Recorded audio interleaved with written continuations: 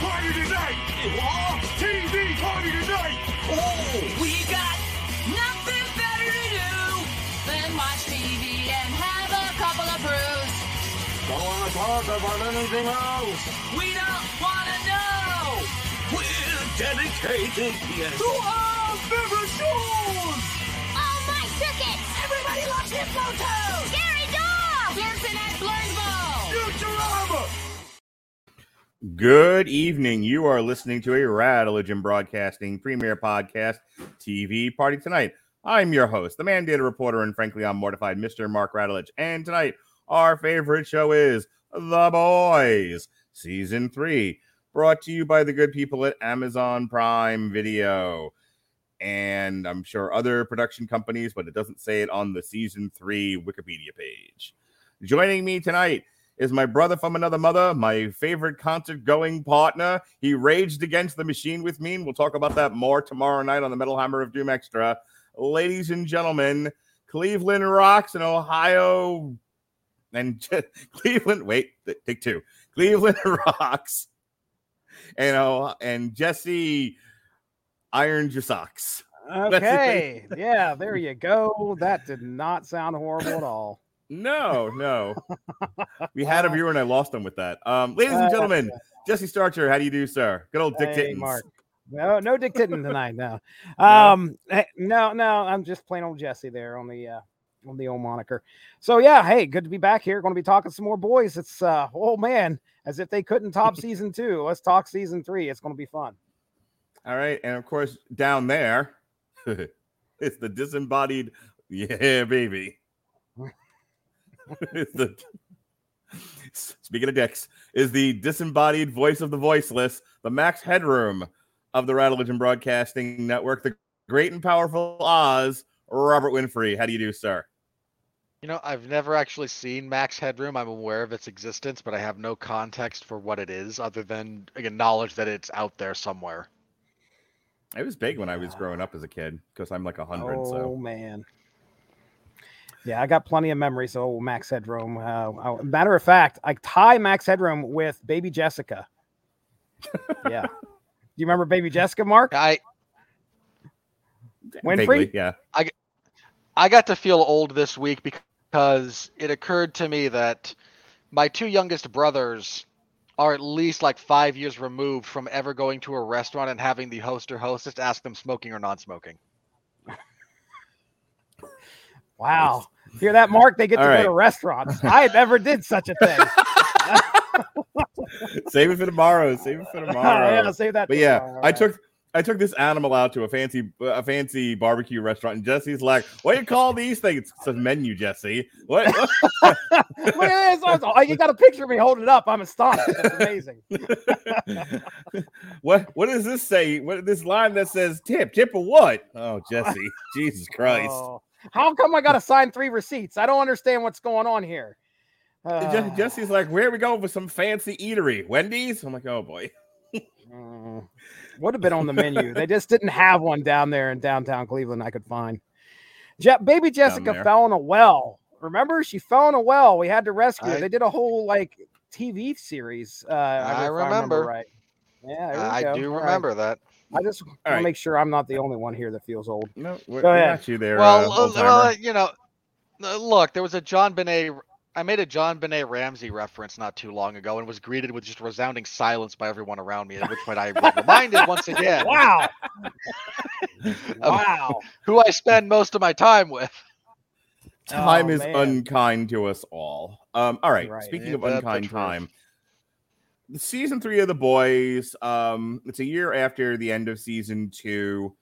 They're working for I think it's the Bureau of. The Bureau. Victoria Newman's Bureau of Superhero Affairs. Yeah, the Bureau of Superhero Affairs.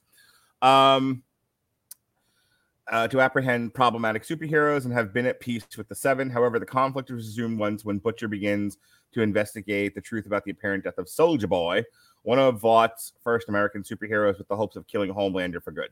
Meanwhile, Homelander's mental stability begins to deteriorate as Vought attempts to restrict his powers, while other Seven members such as Starlight and Queen Maeve assist the boys in their plots against him. So, we talked before the show about, whether or not I had much of an agenda or structure. And, with you guys, we're the three of us are really good at just kind of kicking the ball around and talking. We're known for the 3-hour podcast, us three wise men. So I wasn't tremendously worried about having talking points. I really only had one that Still shorter than specific- it's still long. We're still shorter than the shortest thing Refn ever put out, just for the record. I wanted to talk about one thing before I kind of kick over to Robert, because he has like a list of things. But right off the bat, I needed to talk about the Herogasm episode. And the reason why I'm bringing it up is not because, despite the fact that I'm, a pervy old man and I have to talk about anything, sex related.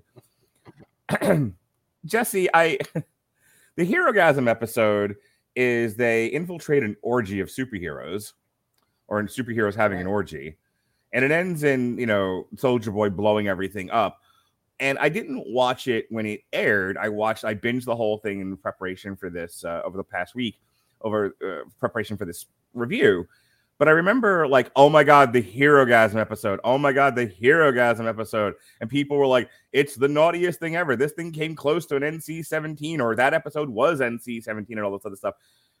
What am I missing here? I've seen sex on television before. I've watched Game of Thrones. I've watched. Yeah. I didn't see anything. That's mostly the viewer getting violated. I've watched The Deuce. Okay, these are all things that happened on premium cable. I don't understand, and this is what I want you to point out to me, dear sweet Jesse. Why was everyone making such a big deal about the Herogasm episode? Like, what did I miss in that episode that people think is, oh my God, it's crazy. It's something I haven't seen on TV before. It was just people having sex until Soldier Boy blew him up. Well, what I took it as, I thought there were like a lot of people anticipating the episode because from what I saw, there was a couple covers from a comic that was shared. So like this was going to be, they couldn't believe that they were going to put this on TV, which I agree with you. It wasn't as, there was certainly some over that. There was some sexual stuff going on. The guy with like the long penis and like opens the door. Hello, I get like that would be disturbing for people, but that was like the most disturbing thing I saw. Right. And to me, that wasn't even like that big a deal. I mean, the only thing I could think of is because it was just like, hey, this is going to be the setting of the episode, and we're going to spend most of our time here, ladies and gentlemen. There are going to be plenty of people having sex all episode long. That's the only thing I can think of. Without the context of knowing what Herogasm was like in the comic. Like I remember the little bit of the boys that I have read by Garth Ennis, there was definitely a scene or two of like young superheroes in training, like banging each other. And they made a point of saying it. They were like, this is what young superheroes do. They just bang all day long. Right. And so again, I get why they would want to put that in the show when it's such a fairly big part of the comic. But it was kind of like a fun setting, but I didn't think it was that big a deal. What do you think, Robert? What's your opinion of the Herogasm episode? It definitely got overblown if you bought into the hype that kind of just started perpetuating itself. It's a fine episode. I mean, I was frankly more excited to get to watch, Butcher and Homelander trade hands than anything else going on in the background. Yeah, right. Mm-hmm. Right. Yeah, it looks like just real quick, and you can keep going there, Robert. But I pulled up the Herogasm issues, and it looks like those showed up in 2009.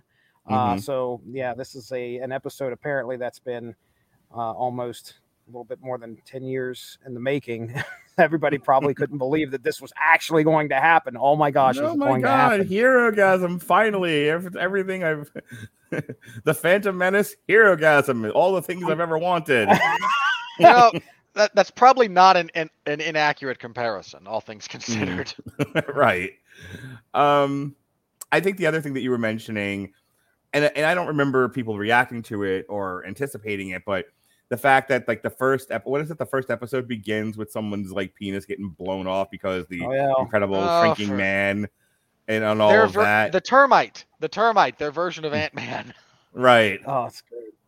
That is great. Yeah, that was to set the season tone. That right there set a tone. Like this guy, going in there, and then we say blow his penis off. It was a little bit worse than that. The guy got blown in half after the termite sneezed and immediately grew to normal size. So it was over the top. It was one of those ones where my jaw dropped and I looked over at my wife. I'm like, oh my gosh, I can't, this is going to be another season that's just off the chain for the boys. I can't believe your wife didn't immediately check out. No, she's been on board for the boys for ever since everyone's first frozen. season. That's just great. Everyone's frozen. I'm fine. But what about my wife? That was about. I said I'm fine. Everybody's frozen. What are you talking about? Okay, let's start again. Hey Jesse, what do you think of the Mark boys Radulich. this season? All right, so hey, it's the voice of the voiceless. All right, I think you started to before the whole podcast went to plaid. You started to talk about like it's a little worse than his penis getting blown up. He gets like blown in half. Go. Right. Yeah, and Winfrey said that he's surprised that my wife didn't check out, which she did not. She's been on board for the boys since season 1, and there's no talking penises in it, so Well, actually, right, right. She stuck through Pam and Tommy, but and that got a little bit more interesting. Please, baby, don't go. It's just a talking penis. Please get out. I've got to do this for the network. All right, she stuck Yes. around. But yeah. I mean, like I said, set the tone. It was over the top. It was gory. It was bloody, and it was hilarious at the same time. So what a way to start the season off. It was great. Yeah, as far as like setting a tone, that's the other thing I just want to address real quick, and then I'll kick it over to you, Winfrey, to get the rest of the discussion going. I'm out of talking points now. Is how 5 minutes. When you 12. think about like DC and Marvel, we've commented, especially Robert and I have commented about Marvel and like the sexless universe. It was a comment made about Star Wars, but it applied to Marvel too, where everyone's just a fussing and a fighting, but but there is no, other than the most romanticest of love ever between Peggy Carter and Steve Rogers, and the occasional like quippy love with Iron Man and what's her nuts, but Pepper. There's not a lot of like sex in the Marvel universe, and there's even less so in the dreary, depressive, fucking angry Zack Snyder DC universe. There's none of that. In fairness to the Snyderverse, just very, very briefly. This is to the credit of the actors I'm going to cite more than the material they're given to work with. But I absolutely believe that Henry Cavill and Amy Adams as Superman and Lois, like I believe those two. Like Sure. Those two I believe get it on. Like, but anyone else, no. Like it's very we mentioned this before. Like there's no, when I say erotic love, I don't mean in the salacious sense, but there's no Eros in the MCU. Right. And it's a real thing that's missing. Yeah. And so if you were to think about like, well, what if half the people on the earth had superpowers? What would they do with it? They would absolutely use it to like bang harder. Yeah. they would absolutely be, pervy sex stuff going on. People would absolutely abuse their power and be terrible about it. So the fun thing about The Boys is it kind of looks at the superhero genre and says, yeah, but what if it was real life and there were no restrictions on what we could show you? And let's think about the worst psychological elements of the human condition, and then give it superpowers and see what it does. It helps tremendously that because I believe both Mark, Gareth Ennis, and who's the other guy that works on the comic? Was it Grant Morrison? Goodness. I can't remember off the top of my head, but go ahead. Keep talking. I'll figure it out. Okay. But, the two gentlemen who are primarily responsible for the comic, The Boys, have publicly said they hate superheroes. And it shows. Like they hate the way the mythology is told around them and whatnot. And I'm not here to weigh in on the merits of their position. I think there is value in Paragon story. I think there is value in that kind of mythology storytelling. I think there is just as much value in quality, insightful deconstructionism. Sure. And that's what we get here. And so the point there is they come by it genuinely. Like, these are people who genuinely dislike an element of the medium or this element of storytelling. So when they sit down to critique it, it's coming from a place of, again, authenticity to the authors. And that carries a lot of weight. You know, it's not the same as when you get, and you get this all the time in Hollywood, you get someone who is hired, hey, write X. But I hate X, but write X. Fine, I'll write X because I have bills to pay, and this is the world we live in. And what you get is something that then when everyone watches it, boy, this is a bad example of X. And the author's going, I hate X to begin with. I didn't want to do this. I don't want to write your stupid musical. I didn't want to even do Batgirl the movie. Oh, boy. We're not getting into that. Garth Ennis, you're right there because I recognize obviously him being the creator. I knew Ennis. Derek Robertson is the other name that's tied to creating the boys. I don't know why I thought Grant Morrison for some reason. I didn't see his name pop up anywhere on the wiki. Okay, somebody else could let us know. That's just me transposing names then, so no problem. So I just want to just to conclude this point, I think what the boys does well is that thoughtful deconstructionism, but I think it's also an editorial on the human condition in the sense of we would do so much worse to each other if we had the ability. Oh yeah. And this is also a critique of modern media and media manipulation, that sort of thing.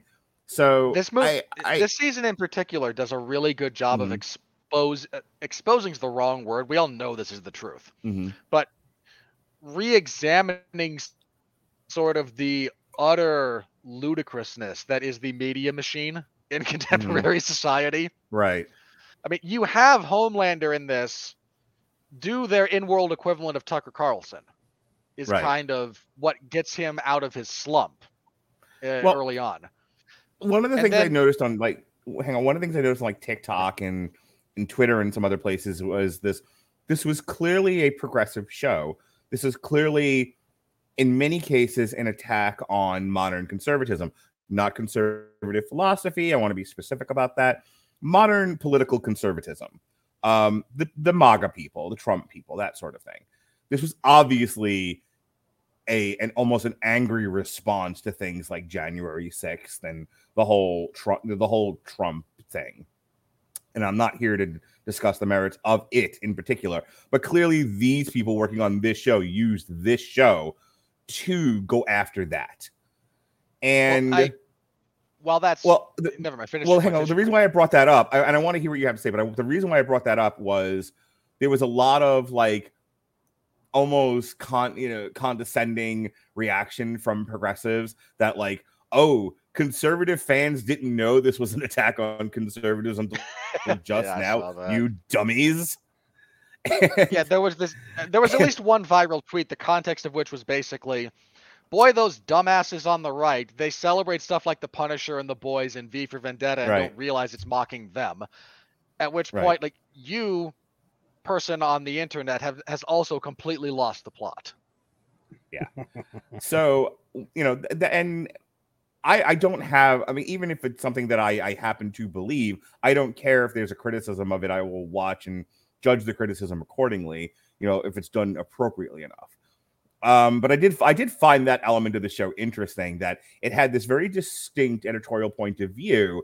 And there were legitimately people that were like, my favorite thing, you've betrayed me.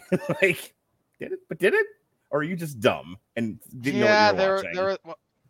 Okay. There are those idiots out there, and that's fine.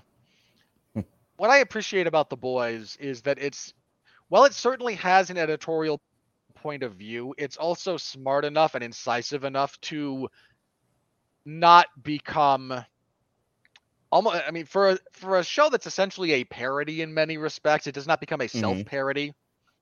it does not paint the other side of the aisle as virtuous. One of my favorite things in this episode is at the very end, the very, very end, you have a progressive screaming at Homelander, and Homelander just loses. They attack the kid at the end. Is what happens. They go after the kid. Oh, man. And Homelander. Hang on. This is one of the things when I say the writing is very smart about this. Mm-hmm. That idiot who walks in, look, I'm not here to I can't solve the polarization problem in America. Mm-hmm.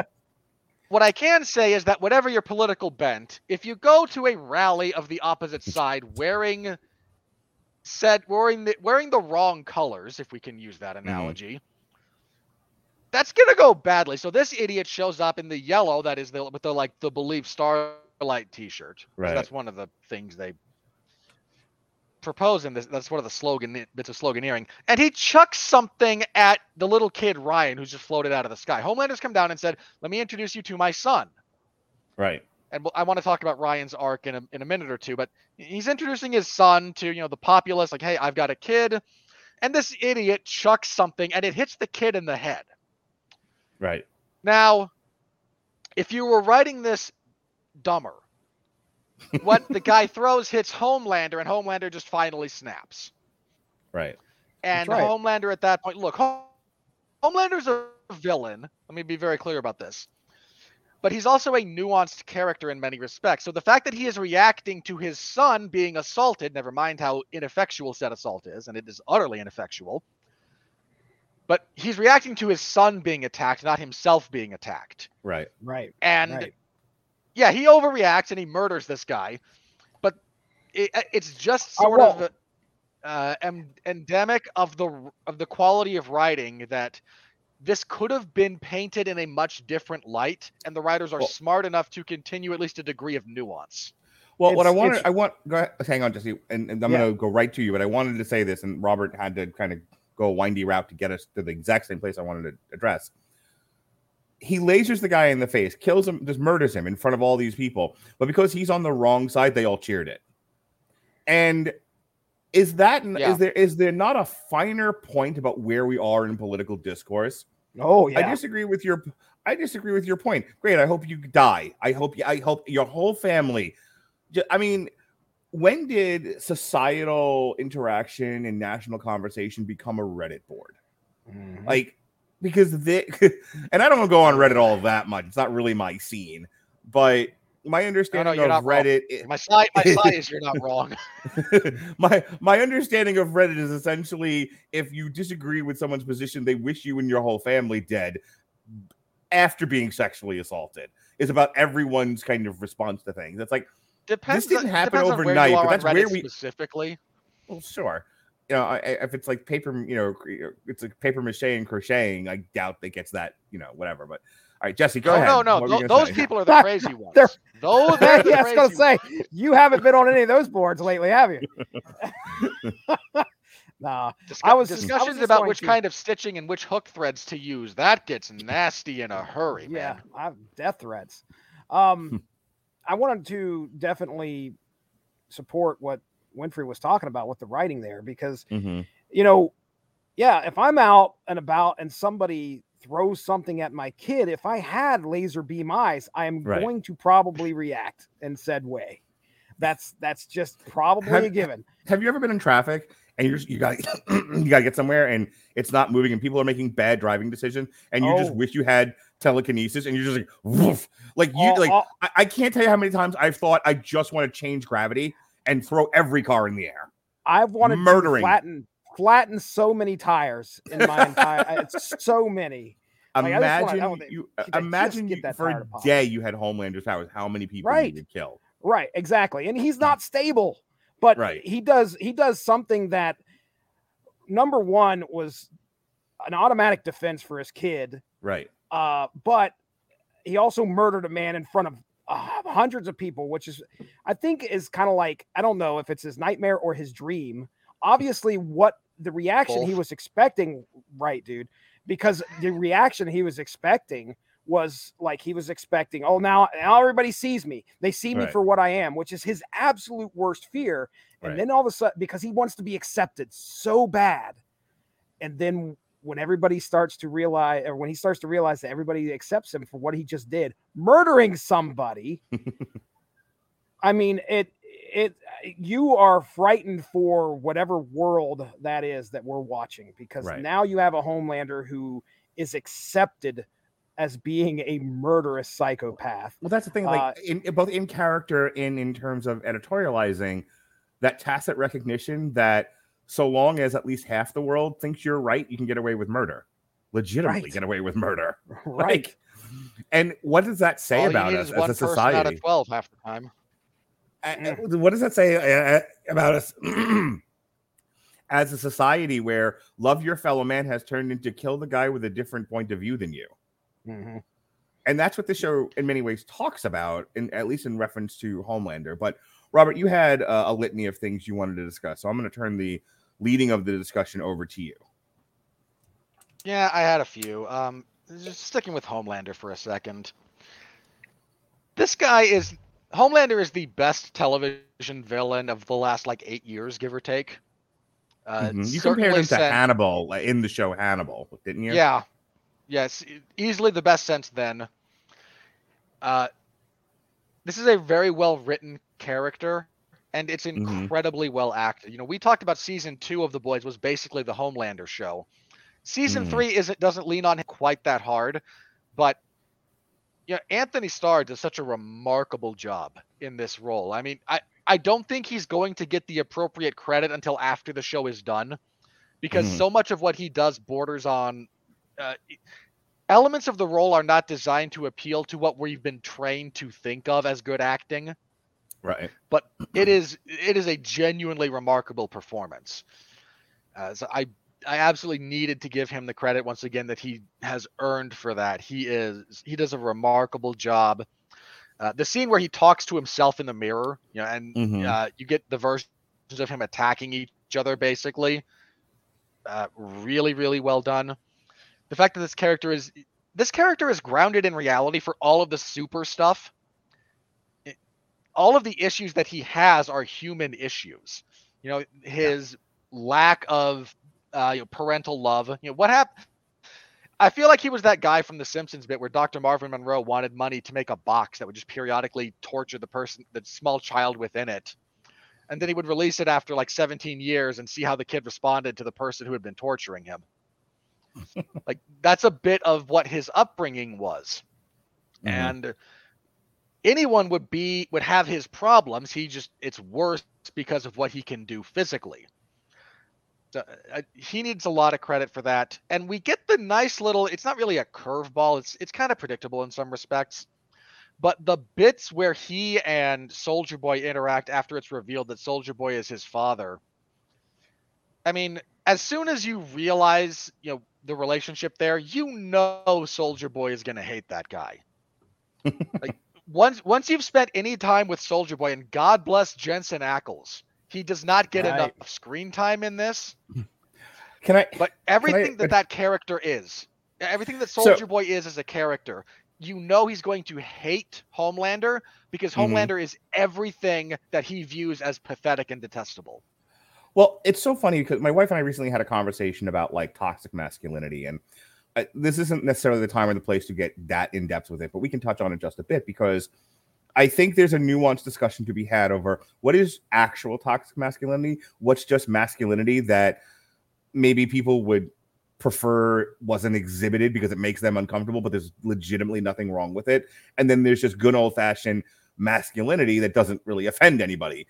And I'm not really sure what goes into what column anymore, because I also think it's person dependent. I think if you're somebody who just naturally hates men, all male behavior is toxic. You have to have a broken back and a vagina as a man in order to not offend people. So what I love about him and what I love about sort of the inherent discussion in his character throughout this show is he has what I think most people would consider traditional toxic male qualities. But I think that there's a lot of men looking at him and going, finally, a character on TV that represents me. and like their wife looking at them like, yes, the worst parts of you, and them going, shut up and make me a sandwich. But I do like that there's this for such a progressive, liberal leaning show, there is a tacit recognition of, can we sit down and have a discussion over how we'd like men to act when we haven't really come to grips with that? It's something that over the course of the last year or so of podcasts between you guys and some others that I've had on here, we've really, in many different shows, talked about, but what is modern masculinity now? What is to be expected of us? What is it that women are looking for? What is best for society? What are some of the things that we need to retire about traditional masculinity that are in fact toxic and no good for anybody? And the fact that we can't even come to an agreement about it. And that is to me the magic. That is the magic to me of Soldier Boy's character. Yeah. Is that there's almost an inherent recognition in, some of this stuff is great, some of this stuff is bad, but I don't think anyone agrees on which is which. Yeah, there's stuff with Soldier Boy that, he's very much a walking metaphor for PTSD. That too. Well, hang on. I bring this up because he deliberately and expressly refuses to acknowledge it. It's common. It is, but his entire power-up set is triggered by things that relate to his trauma, and then he explodes and destroys everything around him. He's having a flashback, and he legitimately explodes. Yes. You talk about somebody like having a flashback to a trauma incident, and they become like violent and punch the wall. Right. His violent and punch the walls to like explode nuclearly. This is taken to the nth level. And burn out the compound V from any superhumans that happen to be in his vicinity. But what a metaphor, though, right? What a metaphor for for angry men. Not just angry and damaged men, but the way in which it is processed. Mm-hmm. Because when asked about it and when confronted with it, I'm not shell shocked, which I thought was great. Butcher says to him, you got PTSD, mate. And he goes, I don't have shell shock. I'm not a pussy. Right. Oh my God. It was so buddy. That's such a great line. And I'll tell you why. I'll tell you why. It is 2022. Mental health and mental health awareness and resources are everywhere. And we are trying terribly to have a conversation about it in this country as it relates to guns and so many other things. But it's so awkward, and it just trips and falls, and people don't quite know how to get their mind wrapped around it. And there's still, to this day, despite all of that, this idea that to acknowledge your mental illness is weakness. Mental illness is weakness. That is a core belief people have. Boys don't cry, and if I admit that I've got some shit wrong with me, I'm a pussy. And is that not a quality of toxic masculinity? Wouldn't we be all better if we acknowledged our mental health, and the need for help as a source of strength and not a source of weakness? And I guarantee you there's somebody listening to this podcast going, no, pussy. Shut up. I absolutely not. Could we not talk about our mental health problems? I don't need help. And go back to whiskey like normal men. In that same vein, just to get away from a fictionalized world and talk about the real world very briefly. But why would we do that? Hang on. A couple of weeks ago, there was a UFC event I was covering, and one of the guys that the UFC is pushing right now is a fellow by the name of Paddy Pimblett, and I find him to be insufferable. However, one of the things he made a point of doing in his post-fight interview was saying, my best friend killed himself 2 days ago. And men out there, if you feel like there's too much weight on your shoulders, for God's sake, talk to someone. I can't tell you how much I would rather have him crying on my shoulder than be going to his funeral. It's good. And again, I find this guy to be an insufferable wanker half the time, but he's dead on about this. Yeah. No, you're absolutely right. And Soldier Boy talks to that. He talks to, as a character, he talks to a lot of things, but one of the things he speaks to, like you mentioned, this notion that there's another scene that relates to this because Huey's arc for this season touches on this in some very, very similar ways. Oh, very much. Huey and like not wanting to be saved by the girl every single time. Right. He wants to save her. Yeah. But he wants to save her because it's not masculine to have girls do stuff for you, which is really funny because every girl I know wants to like help, wants to fix, wants to save. And if you're a man, and if you're any kind of a man's man, and I'm going to put that in quotes, you don't want no girl saving you. I'll fix this my fucking self. I'll walk alone. That's what all the songs are about. I am a rock. I am an island. Go ahead. In the case of Huey, there's another layer to it, I think, that needs to be addressed. He doesn't. I don't think he objects to being saved in the traditional sense. He feels utterly helpless to there is a masculine urge to protect. I think the saving emasculates him is what he's getting at. I think partially, but again, if he was just being saved all the time, I think it might annoy him, but I think he could deal with it. It's the fact that his girlfriend, the woman he loves, is in perpetual danger from a man that he knows is the most vicious, unstable, murderous psychopath on God's green earth. Yeah, he has no chance of saving her from Homelander. And he can't. He is utterly helpless. And I think it more so than I'm a man, therefore I must do X. I don't think that's his problem so much as why can't I do any? He is helpless, and that helplessness in the face of an urge to protect, that again, that's a very masculine urge. I was gonna say, can we not address the fact that I think a man's worst fear is to feel helpless? We are trained from birth to be doers. Men take action. Men do. Men provide. And when you are cut off at the wrists, your hands are gone, and you can't do, what kind of a man then are you? I believe is the question we would ask ourselves.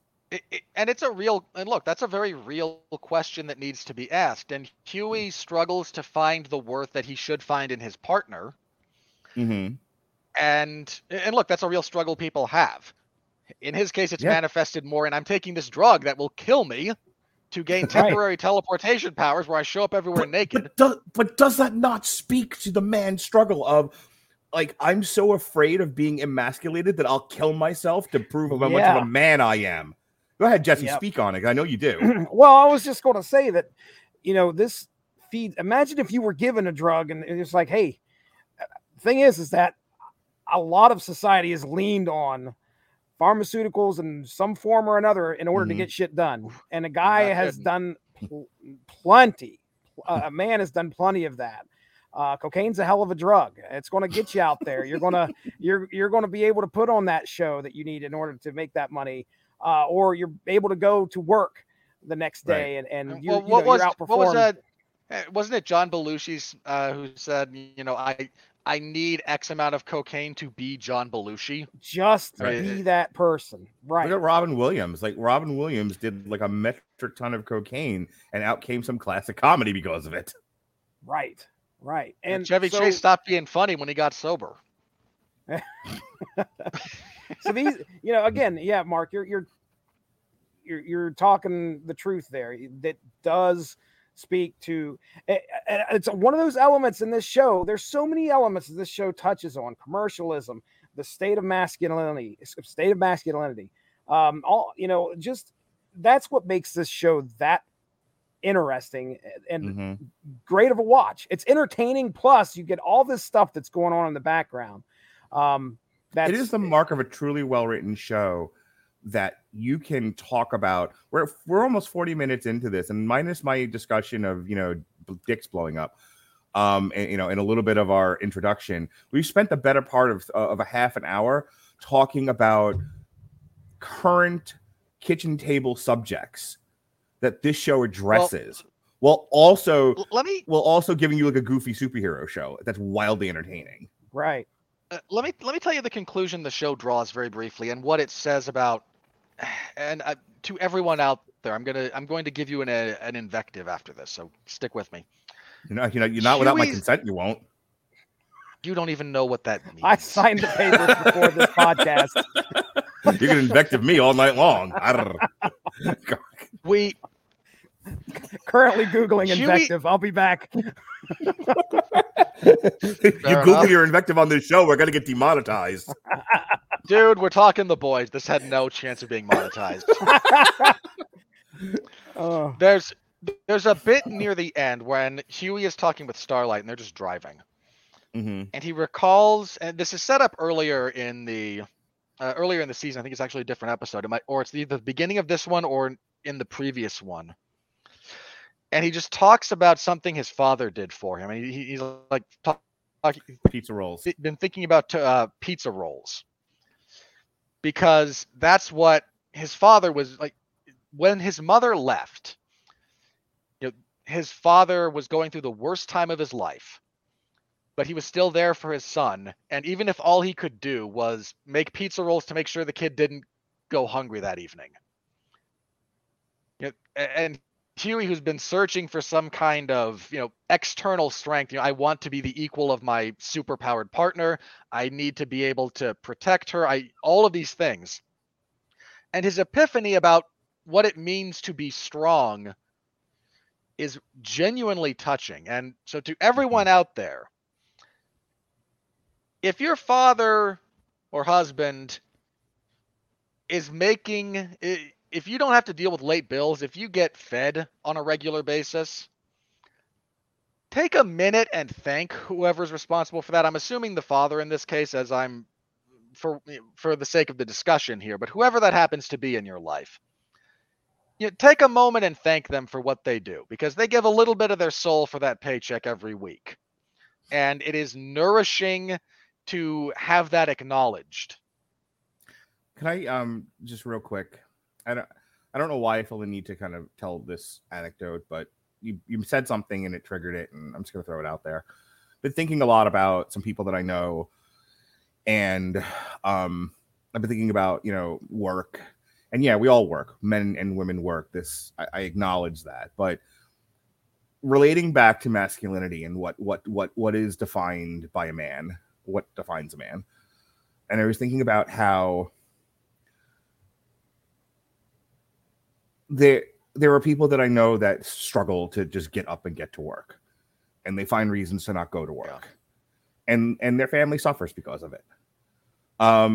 If for no other reason, sometimes you just got to get up and go to work to give everybody else in your house a fucking breather from you. Who hasn't heard that one? Like, please, for the love of God, go to work. Go to work. I'll miss you if you leave.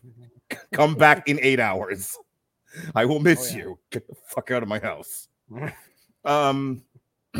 But some of us struggle with that. The daunting task of working a job that does not fulfill you, but it puts food on your table and the lights on and a roof over your head, and so you do it because that's what men do. And I've been struggling. I got up every single day and went to work when I was sick. Like, I get it. I own that, but I recognize that not everybody does, and not everybody knows that not everyone would even know that is what defines a man. That no matter how hurt, no matter how sick, no matter how depressed, no matter how hard life is, no matter how far uphill it is, no matter how many feet of snow you have to walk through to get there, get up and go. You're a man. Get up and go to work. Provide for your family. Take care of what needs to be taken care of, because no one else is going to do it. And in the absence of men, women do that. I want to make sure I acknowledge this, that not every man is even a good enough man to stand by his family. They're off in the wind somewhere. right. And so women have to do that. They have to do those things. They have to be the ones that no matter how hard life is, they got to get up and go to work and do all those things. And I'm sad and disappointed, I guess, to know that I know people who are struggling with this, and I just want to shake them and go, it doesn't matter what you think or how you feel or what's going on with you. Get the fuck up anyway and go to work, because that's what men do. And if you're a man, you'll do the things you need to do to take care of your family and shut the fuck up about it. Off my soapbox now. But that's what the boys brought. But that's having this discussion about the boys. That it just brings that out of me, and I needed to take a minute and to say it out loud. So, Sure. No, that's very true. And again, so Hugh finding the inspiration for what true strength is in the form of what his father did, and finally realizing that there's a lot of people, and this includes me, in some respects. I don't think we fully, as a kid, you don't usually appreciate what your father is doing most of the time. I don't think you notice. Yeah, like you your don't. kids are so self-centered. You know, you have no clue. They really like are. you just know, like your parents are mean. Like, you know, Yeah. they won't give But, you all the candy to eat for dinner. By the time you get to be like, again, 20s or so, like that's when you start to realize, everything that was going on as you get a bit of hindsight and a bit more experience in the world. And Huey just having that realization about his father that, he's not, because Huey's dad is not like some paragon of anything, really. Mhm. Like, he's not a bad guy. That whole But- scene, that whole discussion is about how the loss of their mom affected him, Yeah. and in not having the emotional maturity to handle it in any kind of real way, but knowing that it doesn't really matter how well or how good or how badly you're handling the loss of your spouses. You still have a job to do, and that job is to take care of your child and keep the house going. And the fact that he did do that successfully, and Huey having that moment of realization, and credit to the actor for portraying that Mhm. very, very well. That's a weird bit of emotion to portray effectively, and I think he absolutely hit it out of the park. In addition to being dunked on with more blood and guts and gore than even poor Bruce Campbell on the set of Ash vs. the Evil Dead. Yeah, Jack Quaid, by the way, is the actor's name, and I actually Yeah. think it's so easy to portray Huey as sort of a milksop. But I think the writing in The Boys, what they do very well is that he's not the most masculine of men, but his arc is always perseverance, Right. despite Yeah. despite an endless barrage of things that will kill him or at the very least make him uncomfortable. All of that, he perseveres through it, and that's why we like Huey so much. But also because deep down inside of that character, as portrayed by Jack Quaid, is somebody who is made of sterner stuff. It just takes some to get it out of him, which I like. There's- I like the fact that that's how he's portrayed. There's another kind of sub theme that runs throughout this particular season very, very strongly, and that is the damage. I'm going to phrase this the worst way I possibly can. Oh, perfect. The damage parents do to their children. Oh boy. And you see this in a lot of different places in a lot of different ways. Again, we mentioned Huey and his father, and that's more in the background to Huey's kind of search for, what does it mean to be strong in this world? Mhm. And that's more his arc. But if you look at Butcher, I think is kind of the Butcher. one who's front and center in this discussion in a lot of respects, Oh yeah. because he is a little bit of a father figure to Ryan at the beginning of the season, and then partway through it, he knows that he knows what he's about to do is going to get ugly and bloody and brutal, and I think he suspects when he starts taking the temporary compound V that this might be a one-way trip. It's confirmed later. But so he doesn't want this small innocent child to follow in his footsteps. Because while he tries to be, something of a good role model for this kid, he is very aware of how much of a screw up he is. Like Butcher knows himself very, very well. And he doesn't want this kid to follow that path. Unfortunately, Ryan then winds up he is very hurt by this because Butcher being Butcher acts badly to try and get to his end goal. Yeah. Ryan, right. This pushes Ryan towards his father, and we talked about this at length in season 2. Homelander, for as screwed up as he is and as terrible as this is going to turn out, was making a genuine good faith effort to be a father figure to his son. Screwing it up left, right, and center. But he doesn't want, his desire to be around his child is not the traditional narcissistic, you reflect well on me, ergo I want you to be around. It's much more genuine than that. It's him trying to find something he's never had. And again, screwing it up royally. But it's genuine. And that counts for a lot when it comes to to the nuance of the character. So what happens with Ryan, we don't know yet. That could go very, very badly. You see it with Victoria, and her injecting her daughter with Compound V because she believed that, if you're not super, you're not anything. is kind of the tacit worldview of her character. Mhm. So, But it's she a puts very her real point- world view of, it's like, if you It don't is. play football, you're not a boy. If you don't do this, you're not a Yeah. girl. Like very clearly defined gender types, gender roles. And if you fall outside of those things, your parents, in a loving attempt to correct your terrible choices because they want you to be normal and successful, will do untold amount of damage.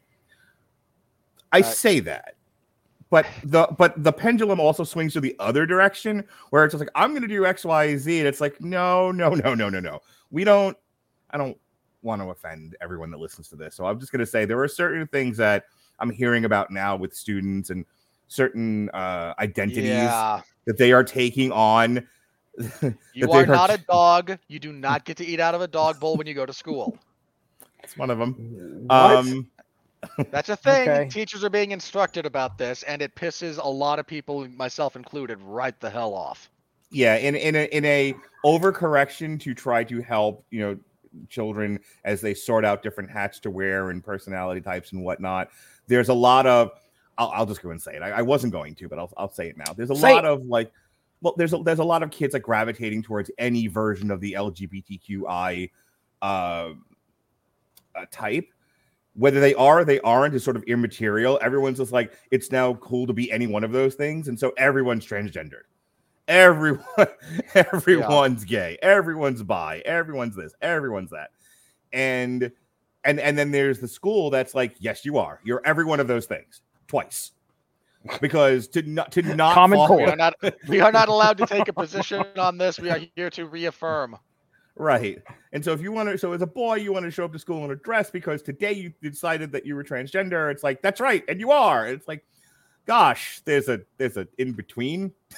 Like, we don't have to go all the way to kill all the fags, all the way to everyone's transgendered. There's a place in the middle, I swear. Every kid, hang on. Every kid becomes that kid from that kid from the one segment during Big Adam Sandler's Big Daddy, where he lets the kid do whatever he wants.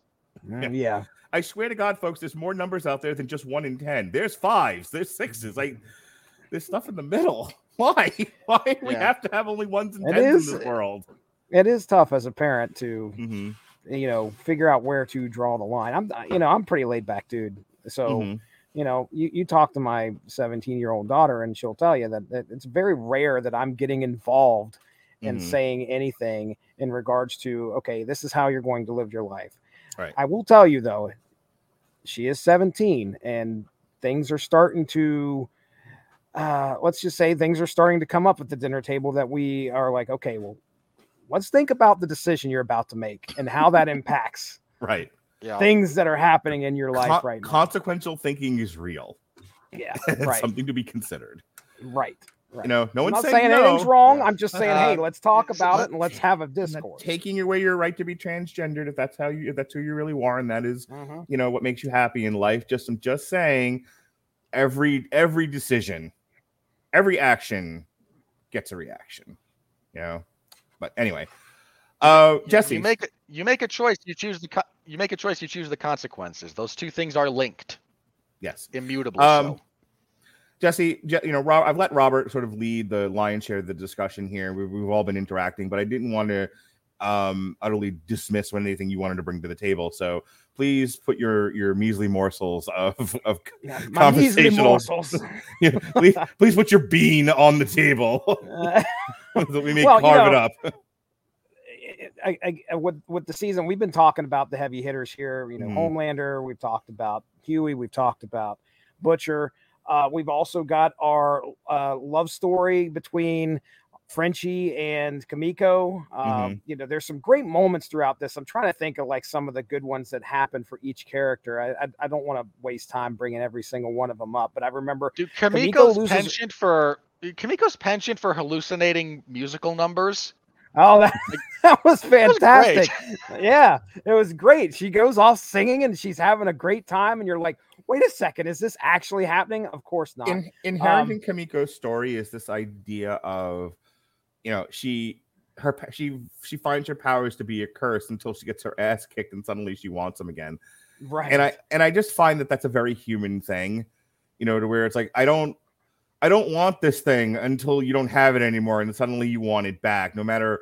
And you're just it's almost to the point where you're like blind, or you're forgetting how much damage it caused in the first place. But there's a great. I just finished watching season 1 of The Wire, which we're going to talk about in, I think, a week or two, and Kima talks to McNulty about, as a female cop, they're not getting out of their squad car because they can't take an ass kicking. And she was like, after you've had 1 or 2, they're not so bad, But amazingly, you can get used to. Yeah, but to the point of like Kimiko, it's like, I don't want to live like a feral animal. I don't want to have these powers. I don't want to be a murderer. Oh, I got my ass kicked. Give me all the Homelander powers back. Such as people's fear about that sort of thing. Very briefly to Kimiko, like in a series, in a season, not just the whole series, but in a season where a man whose superpower is an extendable, prehensile, controllable penis, a guy gets exploded from the inside out, Ant-Man going through the urethra instead of the anus. So bad.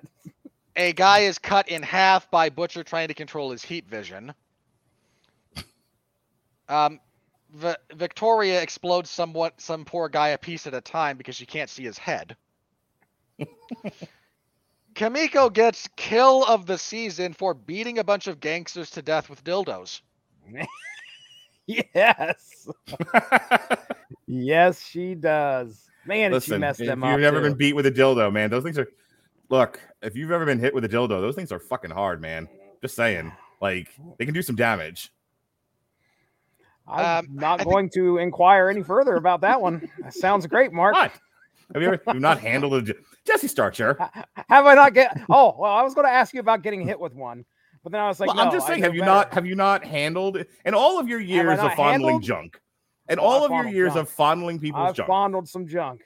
You've never fondled a hard dildo? You don't know how thick and hard these things are and how much damage they can do as a blunt weapon? I've seen pictures. They look pretty tough. You don't they know look what like they could take a beating. They give a beating is what they do. Winfrey, save me. What was the actual relative topic that you wanted to bring up?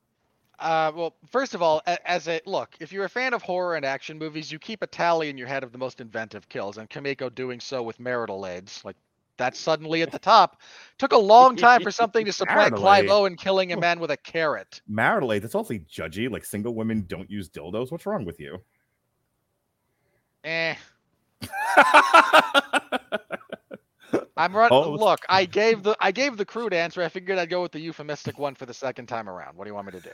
Show me the numbers. Robert Winfrey, straight from the 50s, with his TV dinner.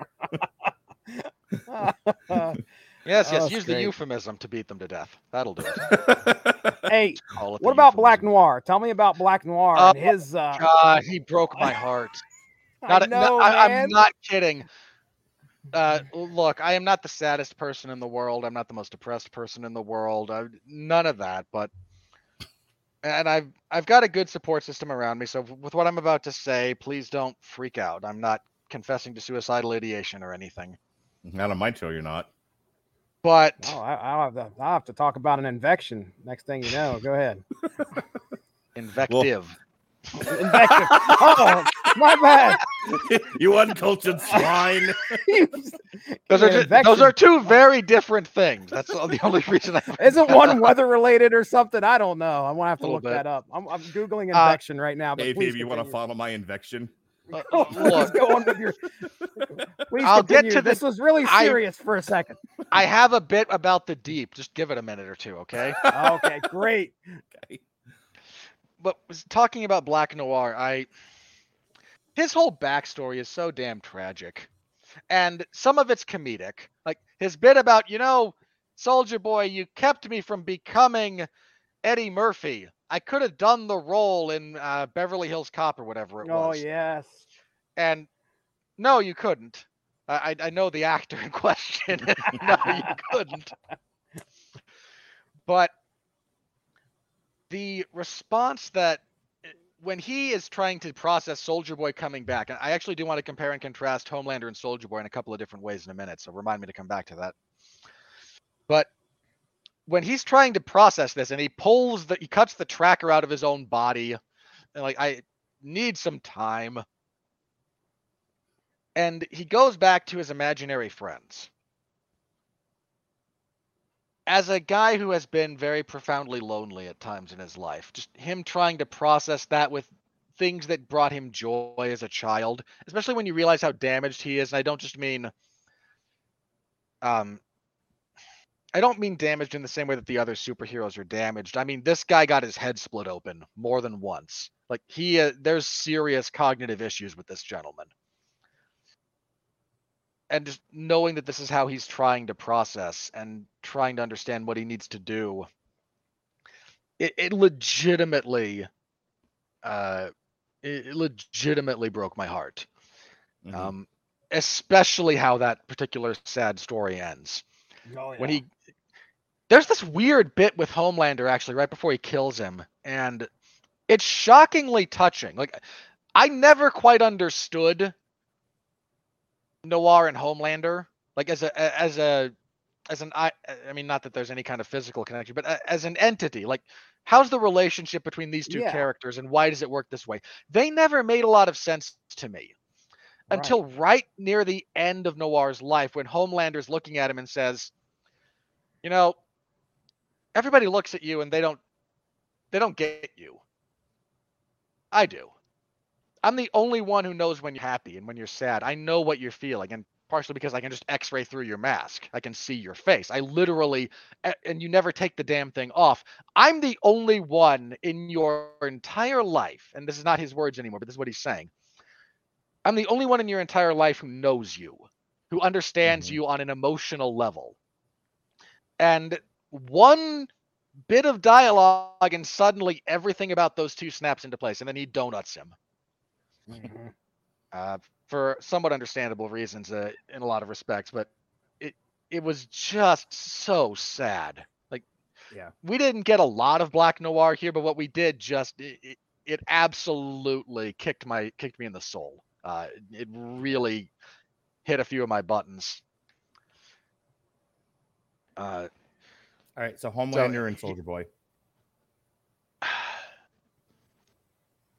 Couple of things about them. One, again, talking briefly about the damage that parents do to their children. Soldier Boy had everything Homelander wanted, and look at it, and he still turned out like a piece of when Soldier Boy talks about his background with Butcher, just very briefly, like, no, came up on the mean streets of Philly. I know the cover story. No, my dad owned like 4 steel mills in Pittsburgh. Whatever city it was. It's Philly or Pittsburgh, forgive me, one of the major ones in Pennsylvania. Like, no, I was rich. My dad owned a bunch of steel mills. We were very well off. But nothing I ever did was good enough for my dad. And you know, as somebody who has often disappointed his father, I know, shocker. That was a real resonant thing to me about how I don't know how much I can speak for all children, but I know for most kids I knew, wanting your parents to be proud of you, especially if you're a boy, wanting your parents to be proud of you is a very real feeling. And when you can't do it, when the goalposts are constantly moving, when you can never get that approval, it's soul crushing. And so when he talks about like wanting approval from his father and never being able to get it, and how much that affected him, I was like, yep, I hear you. I hear you. You are heard.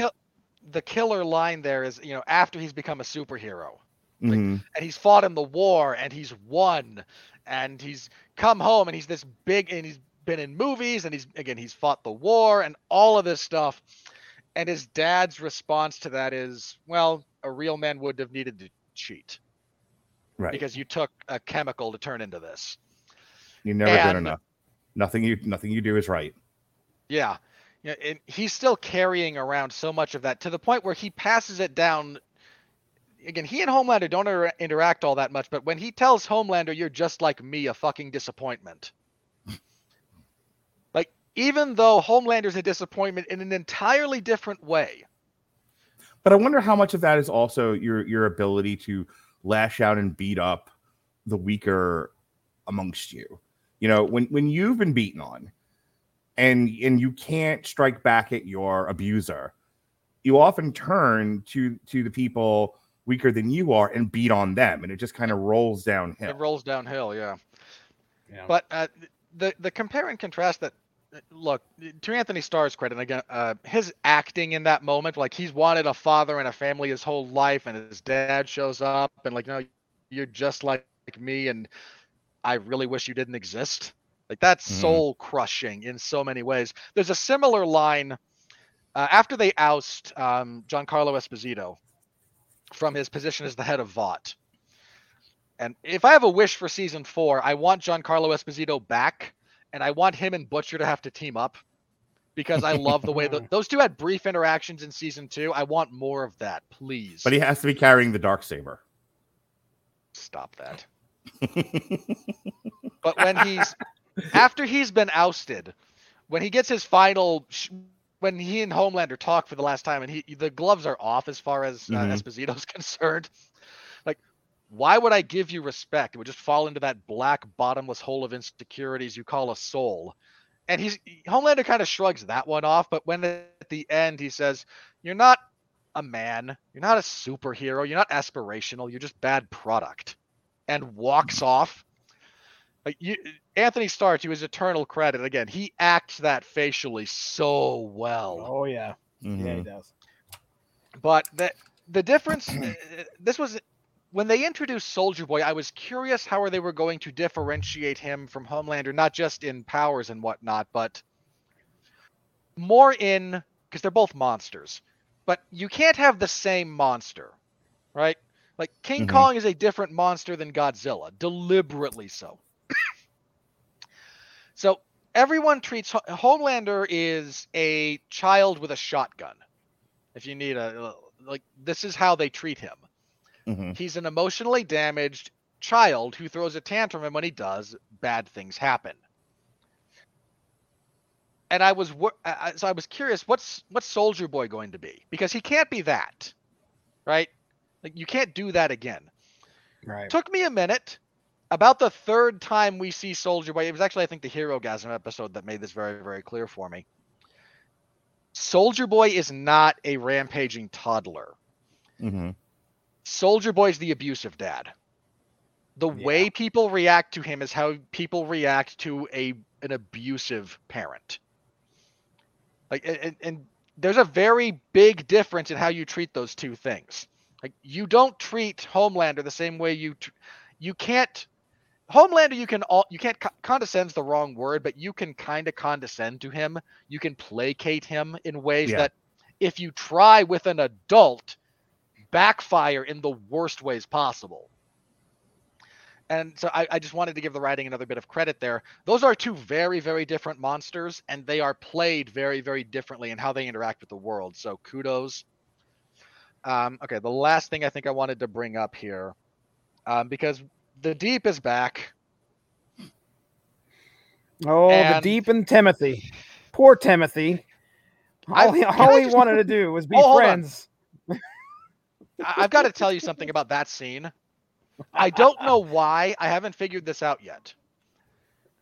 That's the most disturbing scene in this entire, all three seasons. What, the Deep getting blown by a squid? No. No, when Homelander makes him eat the octopus. Yeah. Oh, I was getting Old Boy vibes. I mean, you've seen, I've seen Old Boy. I watched that actor eat a live octopus because that's what actually happened in the scene. So, this actor chowing down on a very clearly CGI'd octopus, but something about the totality of that sequence and Homelander and the way he's menacing that and everyone else's reaction to it, that genuinely unsettled me. Yeah, it was sad. That was a really genuinely unsettling scene. I think what makes it is him acknowledging that the thing is crying out for help. Right. So, imagine you were eating a baby. Yeah, I know, and you've named it and everything. Right. You know its name, and it's right. And the baby can talk. Here's baby Colton. He's 3 months old. Well, eat him, Jesse, or I'm gonna fucking shoot you in the head. I mean, that is horrible. Yeah. That is more disturbing than a bunch of horror movie scenes I've seen. Like, that's genuinely unsettling material that goes Well, on in that particular think scene. about like just the natural course of eating animal meat. It's dead already. You know, you have a nice piece of veal. You're not acknowledging it was once a baby animal. I mean, I'm weird. Wouldn't eat it raw, but yes, this was a living thing. Leave your fetishes off my show, sir. So oh yeah, that's rich coming from you. It's my show. But I just think about like if you were just eating a chicken, an innocuous chicken. Who doesn't eat chicken? Chicken's everywhere. Chicken nuggets, right? Rotisserie chickens everywhere. But imagine like you're eating the chicken life and it's that factory farm chicken had, but only to wind up on your table. And it's talking to you as you're eating it, going, no! Like, how could you do it? Could you continue to? Robert could, but the rest of us humans, I don't know. Like, this is one of those. Like, this is genuinely one of those moments where, like, if you have to eat that thing, or this, and the deep nose Homelander is when he says, "I will kill you." Right. It's not idle. Right.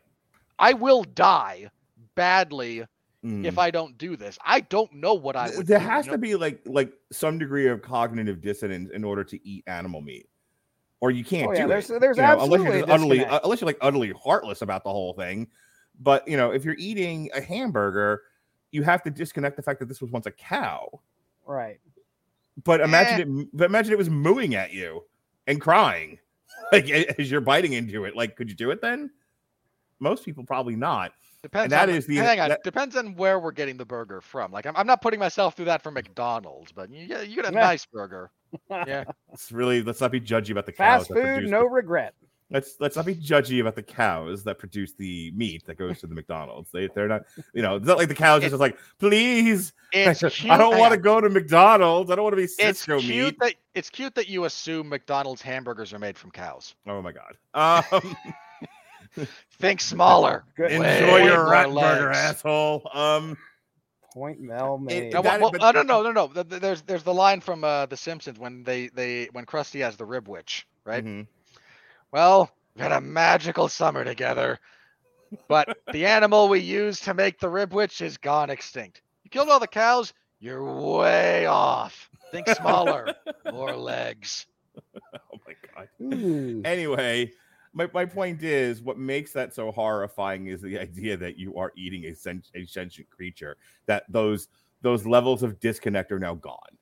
Yeah. And then on top of that, this was a creature that means something to him. He had a personal, sexual, emotional relationship. No. Hang on, no. He only had female octopi that were doing that to him, but he knew Timothy. Remember where he wanted to do the three-way? Yes, he brings out girlfriend. And that poor woman who escaped a cult to try and monetize this superhero finally has this is a bridge too far. I put up with everything. I will not. Can we acknowledge because the Rattledge and Broadcasting Network, very like man forward, but can we acknowledge the woman in that scene, just like how put upon women tend to be, and they put up with a lot, and it's just like it has to be that level. Like, look, you can't ask me to sleep with an octopus. I do so much for you. That's a bridge too far, and hang on. That is the most realistic thing in this show. That a woman would be like, "You've asked me to do a lot, but I'm not fucking the octopus." That is an actual thing I can hear being said. I have no sympathy for that character because it's made abundantly clear what a gold-digging, manipulative woman she is. Oh yeah. Because all she does is try to push get forward. You got to be more assertive. You got to be front and center. You've got to eat Timothy to keep Homelander happy and to keep us here and in a lot of money. And he says, okay, but I'm sexually attracted to marine life. So can we involve the octopus? So bad. It's so great that scene can be read two ways. One is the very put upon woman. The other is the man. Like, I do. You drive my career. You push me to do all these things. I ask for one little thing. I just want the octopus to be present, and you vamoose and write a tell-all and go on all the talk shows and drag my name through the mud and just F me. Yeah. I don't think a truer relationship among men and women is portrayed than that one. Probably not. You've asked me for so much, and I've given so much. This feels like overkill. And the guy going, you never do enough for me. It's never going to be enough. There's always more. Like, the fuck? How men and women get together at all on this planet without arranged marriages is beyond me. Biology is powerful. Indeed. Okay. I think the last thing I want to touch on very briefly, and this is the My last friends, thing any one of my friends that hears this podcast would be like, gosh, like the things he says about people. It's talking about me. I think the last thing I have that I wanted to touch on very briefly, I mentioned that this show is smart enough and incisive enough to point every bit of its satirical criticism at both sides of the theoretical aisle. To the extent that you believe there's only one aisle and two parties, yay for the false dichotomy of American politics. The two-party fallacy. It screwed us all. The satire of having these superheroes and other celebrities sing Imagine. Oh. But that was a direct attack on like Patton Oswalt and what's I Gal know. Gadot and all that. And- when they did and it from their mansions while the rest of us are locked in a fucking closet afraid to go outside because the unnamed origin of unknown virus was going to get us. I laughed so hard at that. Like that's some of the again, like to all the people who go, this is only a send-up of contemporary American conservatism. You are missing half the show. Yeah, for sure. Because the fact that this thing also. Well, hang on. Before you go any further with that. Okay. Even other progressives were making fun of that. Like that. Yeah. The level of like cognitive dissonance that got those celebrities to do that and thought it was going to be like comforting for anyone. Like even other progressives was like, you fucking asshole. So yeah, I'm not giving this. Like, if you want to point to something else and be like, see, it makes fun of progressives too. That's fine. You can't use that as an example. Everyone thought that was asinine. Everyone. Again, like I only bring that up because this show gets a lot of traction as being a common this season in particular, and for good reason, mind you. Like as being very critical of the media machine, which. It takes a more anti-conservative bent because they're kind of likening Homelander to Trump in a lot of respects. Sure. And again, that's fair grounds for criticism. And I'm not, Trump would have absolutely lasered the press. They were like, all right, explain to me what your thing on explain to me the thing on the wall again. Zoop. Oh yeah. Again, 1,000,000%. So this is not me saying that none of what they're saying is not fair game, but in a season that is especially a bit heavy on criticizing one side of the spectrum, it is important to point out that the other side is far from exempt from this. Look, the party that's being manipulated here, believe it or not, like the political party being manipulated is the Democrats. Bobby Singer is the Democratic nominee for president, and he's going to get dead real fast so that Victoria can be president. Right. Like that. Right. That's where that's going. And he's being manipulated by the big business that is Vought. Like, there's no. They could have easily. I've said this before about the writing. They could have easily made this a X side is wrong and stupid, Y side is brilliant and virtuous. Huzzah! And they don't. But because that's really kind of the arc that we get with A-Train this season, for as short as it is, and it's some of the funniest stuff you'll ever see. I want to change my costume to reflect my roots, and everyone mocks him for this. Like, buddy, we know where you're from. We know where you're like. You don't have roots in Africa, but he wants to monetize it and express it and explore it. Oh yeah. And I want to tell the people I'm down for the cause. And his brother reads him the riot act, and thank God for it.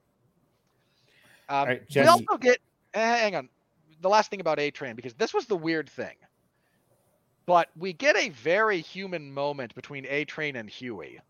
This is after A-Train's brother has been crippled by their police analog superhero. I think it was Blue Hawk or whatever. Blue Hawk. Yep. So, the boys is not subtle.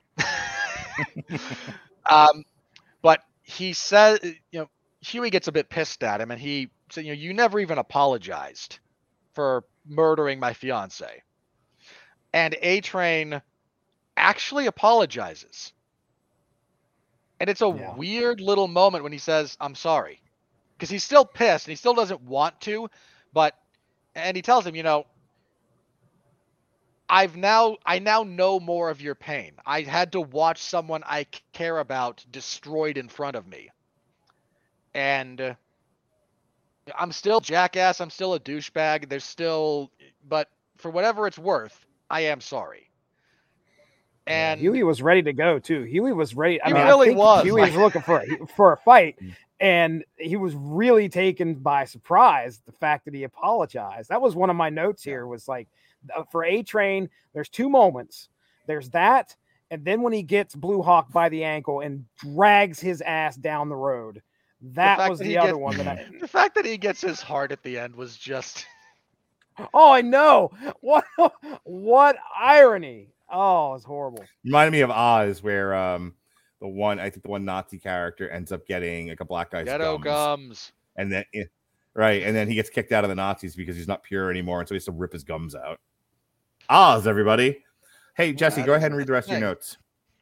Oh, that's it. That's it. You guys covered every character that I wanted to talk about. So every aspect that I wanted to jump into, we did a great job. All right. Well, then, Jesse, sum up the.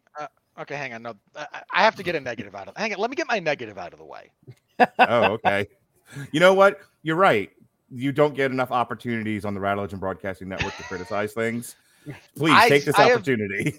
I have been almost universally positive here. So right. This has been a glowing review by Winfrey. I want to hear what this. Yeah, there are people watching this podcast going, well, now I've seen everything. Yeah. I don't need YouTube anymore. People just stripping naked and walking into the woods to live deliberately. Winfrey was positive on something. We're done here. I really don't.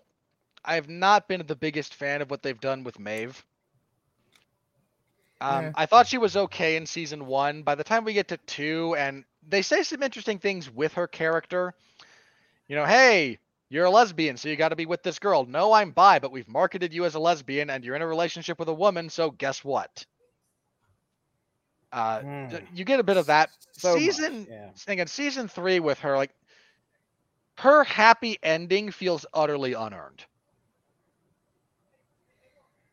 She doesn't do a whole lot this season other than jump and what? She gets into the fight. She gets our only for a show about superheroes, she gets maybe the only genuinely heroic moment that we've seen on screen. Right. When she tackles Soldier Boy out of a window as he's blowing up. Mm-hmm. But she's just the fact that she gets basically everything she wanted. Her powers are gone. Everyone thinks she's dead. She gets to live in anonymity. She gets to be with the person she wants to be with. That just felt really unearned. It felt in a show that is like almost offensively authentic. When you say unearned, do you mean like they didn't give her enough to get to that end point, or you don't feel like the character was good enough to have earned a happy ending? Like, I'm confused why you say that. Both. See, I don't agree with that at all. Maybe not giving her enough. I mean, it's an ensemble cast. Some people are going to get short shrift. And I don't care that it's, for me, you want to write her off the show and you gave her a happy ending to do so what? But your other thing is she's not a good person and doesn't deserve to be cheered at the end and have a happy ending. I'm like, she was one of the people who she comes to Starlight when Starlight's sexually harassed. She's the one. She's the one standing in many ways in Homelander's way. She's there when with the plane and everything and the video. I mean, she's consistently being threaded in as somebody who is good at heart. She has an arc in terms of redemption after being sort of the the character who has lost her way. She doesn't get a lot of screen time because we're spending so much time with Huey, Butcher, and Homelander that nobody else gets a lot of screen time. But I don't think she's a bad person by the end of this. I think she's somebody who absolutely does earn that happy ending, Robert. You're welcome to have had a different experience with the film this than I did, but her opposition to Homelander is not because Homelander's a bad person, it's because he's a threat to her. I don't agree with that, but I don't want to argue for the next 40 minutes. Okay. Look, I'm not saying I do not give her credit for motivation in that particular case. Like, she's afraid of Homelander, rightfully so. But if he were ambivalent to her, I don't think she would care. That's my read on her character. I feel like she was redeemed through Starlight, and after seeing The Way, knew that someone as powerful as Homelander, as damaged as he is, was no good for anybody. And I think that has less to do with his personal relationship to her than her seeing the forest for the trees and knowing he had to go. But I don't know. I feel like you and I could be arguing about this for the next 40 minutes on another podcast. We would. Go ahead, Jesse. Settle up between us. I was just going to say, I was going to jump in here and say, I see exactly where Winfrey's coming from. All right. Good night, everybody. But here's the thing.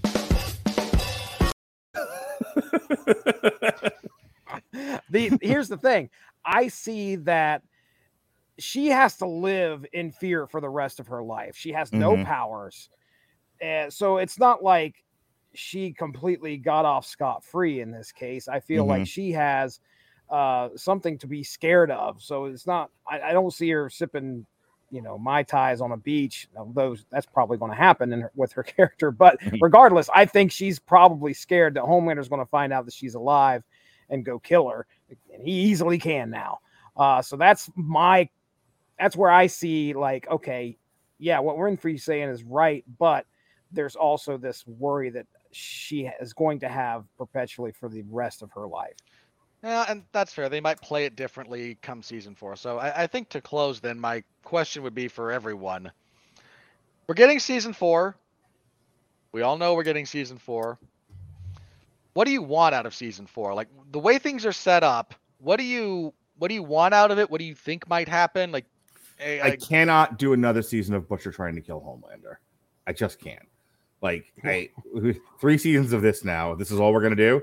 Like, hang on. To your point, I think whatever happens between those two characters in season 4 has to be final one way or the other. Yeah, that's the thing. Like, I don't know where you go after you've resurrected the Winter Soldier in order to kill Superman. What next? What's the next big weapon you're going to find to take him down? Are we going to Superman 2 this? Are we going to trap him in a machine that reverses his powers? Like what is the next thing that they're going to do? And to that point, like, how many more times are we going to do this?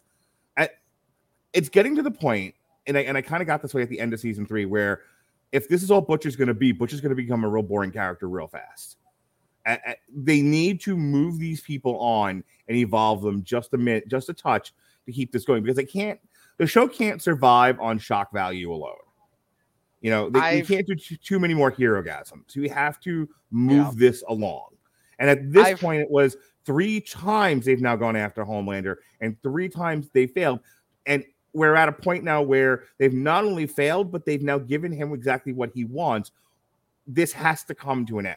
Homelander or Butcher can't make it out of season 4 alive.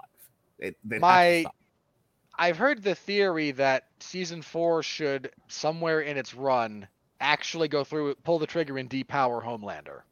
Mm-hmm. That'd be interesting. That would make things interesting. I mean, I agree with you, Mark. Going back to this well over and over and over is going to get, it is kind of old. Like, what are we going to do next season to try and make things different? The only thing I could see is, like, what's bigger than Homelander? Mm-hmm. And it's Vought, in my opinion. I think maybe what if, see, I don't know how the comic goes. The comic went on for something like 80 issues or something like that. Right, man. No I wish idea. I could say too. It went on for a while. I'm curious, I think this episode, this season we are very divorced from what took place, like wildly different from the source material at this point. Well, here's what I'm going to tell you. This whole series has been about the dangers of powered people, and both sides sort of There's that great line from Giancarlo Esposito's character in the beginning when he's like, "Our mistake wasn't making super powered people. Our mistake was making them heroes. We tried to make them aspirational." And really, that was the flaw in the logic here. Shouldn't have done that. Should not have done that. Well, I think there has to be PR camp. There's this tacit recognition that powered people are chaotic and a danger to civilization. I mean, and just think about that in terms of real life, because I think The Boys does a really good job of that. That's what we started with this whole conversation with. So we're sort of rounding back. You know, if you think about think about this in terms of the availability of automatic weapons. Okay. I'm not weighing in. These are things that happened. If you give any random set of people, 100 people, an automatic weapon, a few of them are going to misuse them to damage a lot of people, right? So think about that with superheroes. Let's give a random assortment of people all kinds of powers. A few of them are going to hurt a lot of people, to where one might be led to believe that maybe nobody should have these anymore. Psst, that's the gun violence debate or gun control debate. So I think that is something that has to be dealt with in season 4, especially now that like Starlight, you know, the 7 is utterly broken up. Starlight has left the 7 and has become one of the boys. I think there needs to be sort of an internal debate amongst the boys about, is it that all superheroes need to go? All guns need to be banned, or just some? Or is it just or should we focus on who should get the guns and who shouldn't get the guns? That is a very real debate that we're having now, and I think that should be the spine of what holds up season 4. Jesse, what do you think? They could easily go there for sure. Mm-hmm. I just see them going after something bigger than Homelander. I could see them, trying to. We've got the whole. What was her name again? Claudia Demet. Victoria. Thank you. I was going to say she portrays her. We've got that getting ready to happen. So obviously, are we going to have a bigger threat to worry about there? I mean, she could pop heads. So I don't know. I don't want to see them go back to the same well, but the conflict has to end at some point. So we've got to get there. We just got to get there. That's the only thing I could say. All right. So hear me out. Season 4, Aliens. I love it. That it would actually be funny if like your mid-season finale is they do depower all the superheroes or kill all the superheroes. There's none left, and then aliens attack. Then Kang and Kodos come down. Yeah, exactly. Don't blame me. I voted for Kodos. Jesse, give me the final word on The Boys. Let's get out of here. Season 3. I had a lot of fun. It was fantastic in my opinion. A lot of issues that we talked about on here tonight, and we didn't get to talk about all of them either. I mean, we talked about the big ones, but there's a lot of other stuff that's happening in this series. So this is the absolutely. Anti-Halo. Yeah, I listened to that review, and then I woke up and listened to the rest of it. But yeah, this is a lot of fun. I would tell anybody who just enjoys an adult superhero TV show, this is where you need to go. And make sure if you got kids, be ready with that remote. Trust me, I was. Herogasm. This is not Superman. No, but yeah, had a fun time. All right, folks, this is one of the very last TV shows that we're going to be doing. We've got a few more on the schedule throughout the rest of the year, not counting the David Simon stuff. That's a whole other deal. But we've got hang on.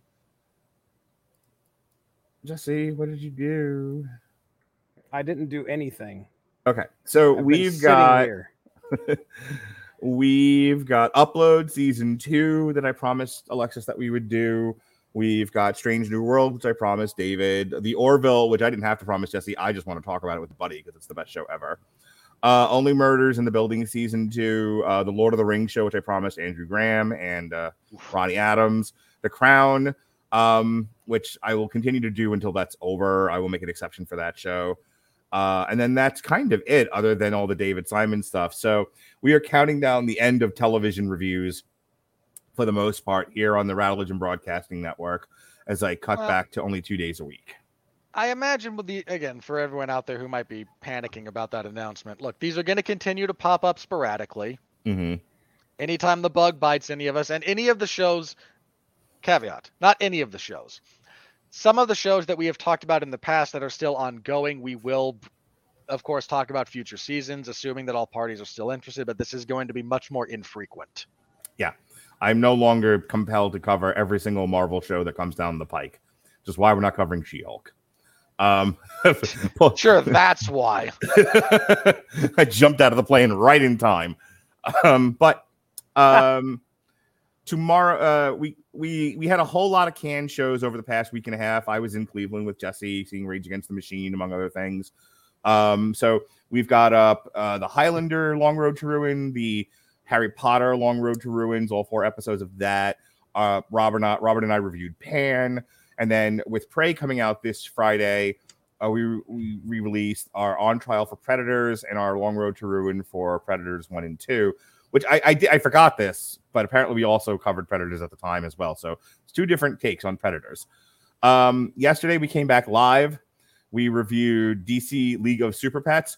Even when Robert and Alexis and I openly acknowledge there's nothing to talk about, we still go over an hour. We are some talking motherfuckers. It's funny. I wanted to hop in there and see how long that podcast lasted because I caught the very beginning. I'm like, they're not going to make it past 45 minutes. No, you guys must have hour and 20. Well, we have to stop and delay every 5 minutes every time Alexis has to interrupt Robert. So with something utterly off topic. Speaking of utterly off topic, Jesus Christ, we're done, Jesse. Lordy, Master Beast from the Moon. No, we're reviewing it tomorrow. I'm gonna call him and tell him put out an 8th album. I hate you. No more Lordy. They'll do it. No, I know they'll do it too. So we're reviewing Lordy, Master Beast from the Moon, and then that's it for this week. We've got some re-airs coming up, and then next week our live shows. We got Jesse and Alexis actually reviewed the next set of episodes from Hell of a Boss. That'll air on the 9th. In the evening, myself and Robert and I will be reviewing Bullet Train, and then on Thursday, after I get done with the Mad Hatter's Gin and Tea Party, Jesse. Woo! I'm taking my wife to the Mad Hatter's Gin and Tea Party. What do you think about that? That sounds saucy. It's going to be. It'll be the second time I've done it, as a matter of fact, because I went to my friend's birthday, and that's what she did for it. My wife was like, "Are you going without me?" She's like, "Yeah, you weren't invited." She's like, I'm never gonna live down the time that I'd pull that on you. And I'm like, nope, never. So instead, I just have to take her separately. So that's what I'll be doing Thursday. But as soon as I get done with the Gin and Tea Party, my drunken ass will come right on this podcast, and Jesse, Robert, and I will review Soulfly Totem. What do you think about that, Jesse? Oh yeah, man, I'm excited. He shared I think a video today, and so yeah, it's gonna be fun. All right, so that's what I'm doing, Jesse. I hear you review comics and paint houses. I do paint houses. Okay. There's a reference, but I don't know what it is. To the Irishman. Gotcha. So I don't recall that being on my resume. What, assassin? Yeah, it's not on there. If it was, you wouldn't talk about it publicly, dumbass. True. Thanks, Mark. You outed me. Yeah. Hey, listen. Source Material Comics podcast feed. You can find it right here on the W2M network. I do talk about comics, and just today, as a matter of fact, Source Material released its 317th episode, and that is a 25-minute extravaganza of me explaining to you the adventures of Bayou Billy #1 from Archie Comics. That's right. The 1980s swamp stomping NES game got its own comic, and well, remember that game. At the very least, you could tune in and fast forward to the end and listen to me do a dramatic reading of the video game exit scene, or the what do they call that? An outro. As Billy confesses his love to Annabelle. Oh, I even changed the octave when I was doing the editing there on the old Audacity. Did you like kiss your hand in order to like make kissy sounds? Oh, Billy. Oh. So anyway. Yeah, Messy. She had the vapors, Mark Radulich. But yes, that landed today. So you can check that out. The Adventures of Bayou Billy #1. And next week on the Unspoken Issues podcast, you can hear myself, Evan Bevins, and Chris Armstrong talking about the first meeting of Sleepwalker and Darkhawk. 3-part series called Portals of Power. Portals of Power. That's right. You could check that out. That should be airing on the 10th. And that's all. I mean, I guess I'll go ahead and throw a quick plug out to Kapow. We just finished up, and the fourth episode should be airing of our role-playing game, experience with kids on bikes, where I play yeah, it was a lot of fun. It's a good system. That's a fun system. It is. I was a 13-year-old, very gassy 13-year-old, by the way. Yeah. And we went around this fictional town called Marietta, Ohio. It was pretty crazy. But anyway, yeah, check that out. That's it. That's all I have to plug. All right, Robert Winfrey, tell about all the violent sports you watch and how it affects you mentally. Not much, actually. I was plenty disturbed before I started watching. I cover professional wrestling a few nights a week. AEW's Dark Elevation on Monday, MLW when they release stuff on Thursday, and WWE SmackDown on Friday. All of that is in the wrestling zone of 411mania.com. I also cover mixed martial arts for 411mania.com, specifically the UFC. So if you want my full recap and thoughts on UFC 277, or that's from last Saturday, or I will be covering this Saturday, UFC, forget the numbering. I want to say it's on ESPN 40, but don't hold me to that. Whatever their event is this Saturday, I will be covering that. It's headlined by Jamal Hill and Thiago Santos, so light heavyweights. Feel that enthusiasm. I also, if you want other thoughts from me on the world of mixed martial arts, I host the 411 Ground and Pound MMA podcast every Sunday evening. That is your weekly look into the wide, wacky, wonderful world of mixed martial arts. So tune in for that wherever you're listening to podcasts. If you punch that in, 411 Ground and Pound, you should be able to find me out there. Give it a listen if you are so inclined. I always appreciate all the support that you're able to give me. Thank you very, very much, as usual. We will also be next week or the week after re-airing some stuff from Everyone Loves a Bad Guy that's now up and ready to go, so be on the lookout for that. Mark and I talk about why the Hulk is the worst, then Robert Cooper and I talk about why the Hulk's Rogues Gallery is the worst. Both of those may be exaggerated by me for comedic effect, but those will be up again in a couple of weeks, just in time for She-Hulk, which no one will watch. Perfect. All right, but hey, at least it's not HBO Max. All right, folks. Poor HBO Max killed in its crib. Yeah. All right, and eaten while it screams. That's the deep eating HBO Max. That's right. All right, folks. Well, you can hear the wire praying. I'll just go back on regular HBO. It'll be fine. All right, folks. Thanks for joining us here on TV Party Tonight in our review of The Boys Season 3 for my very best friends, my brothers from other mothers, Robert Winfrey and Jesse Starcher. I'm Mark Radulich. Be well, be safe, and for real this time. No, not for play. Behave.